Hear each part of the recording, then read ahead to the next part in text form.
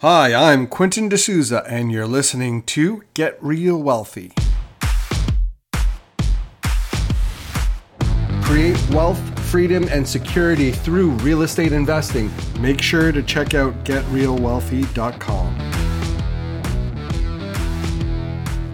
All right, we're going to be talking about 5 mortgage traps real estate investors face. This is why it's important for you to have flexibility with your mortgages while investing in real estate. The first trap is a fixed closed mortgage with a 5-year time frame. Now, from a risk perspective, a lot of people probably wouldn't like this. But the challenge with having a fixed closed mortgage with that 5-year time frame is that you may have got interest rates that are lower, but you're going to have problems accessing equity.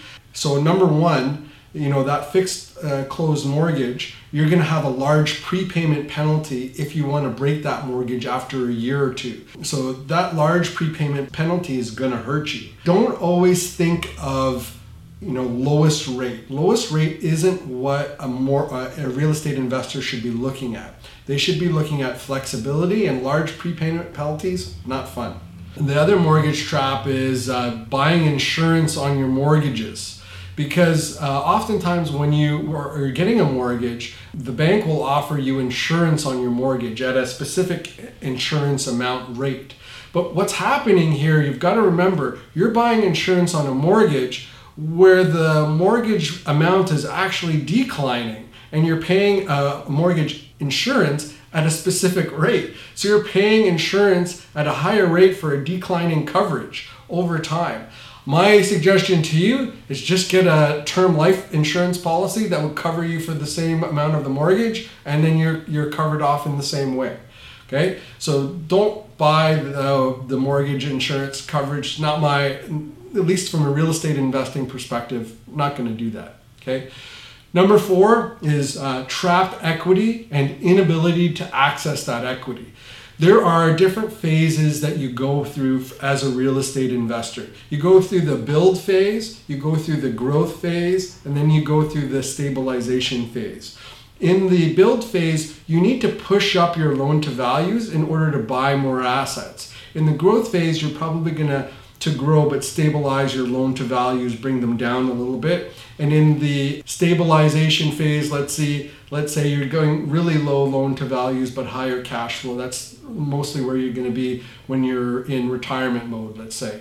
So if you have a fixed closed mortgage with a 5-year time frame, you're going to have equity that's trapped in there. So you're going to have to pay higher amounts in order to untrap that equity.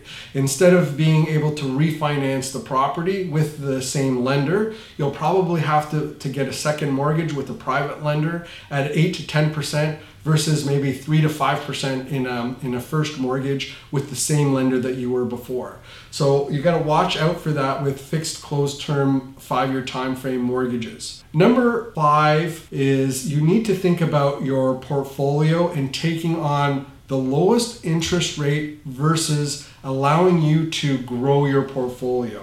Okay, so you need to think of mortgages from a portfolio perspective and how each mortgage is going to help you to be able to buy the next property, not just close on the property that's in front of you today. There's a little bonus if you think of mortgage brokers that are out there and lenders that are out there. Those ones that look at you from your goals versus just qualifying on the next property is the type of mortgage broker or lender or mortgage agent that you want to work with. Because if you tell them my goal is to buy 10 properties and they put you in a bunch of products that don't allow you the flexibility to refinance because it pays them more, instead of trying to help you to buy the next couple properties, then you're going to have a problem. So you want to make sure that you have the flexibility.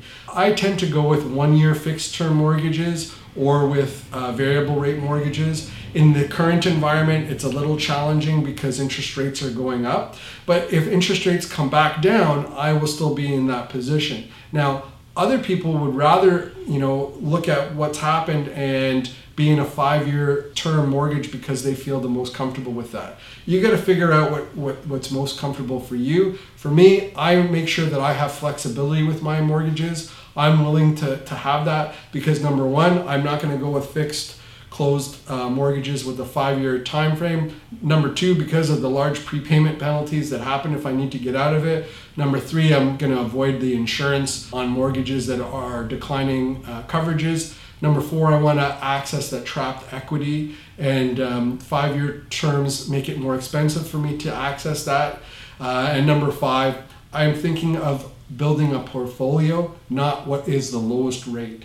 And that's something that you always want to keep in mind when you're building a real estate portfolio. So look for those brokers and lenders that'll help you to do that. If you want to talk a little bit more about investing in real estate, you can reach out to me in the description, quintondesouza.com, book a 15-minute discovery call, and we can see if there's a good fit together. Until the next episode, we'll see you later. Make sure to check out getrealwealthy.com. Until next time, I'm Quinton D'Souza. Get out there and take action.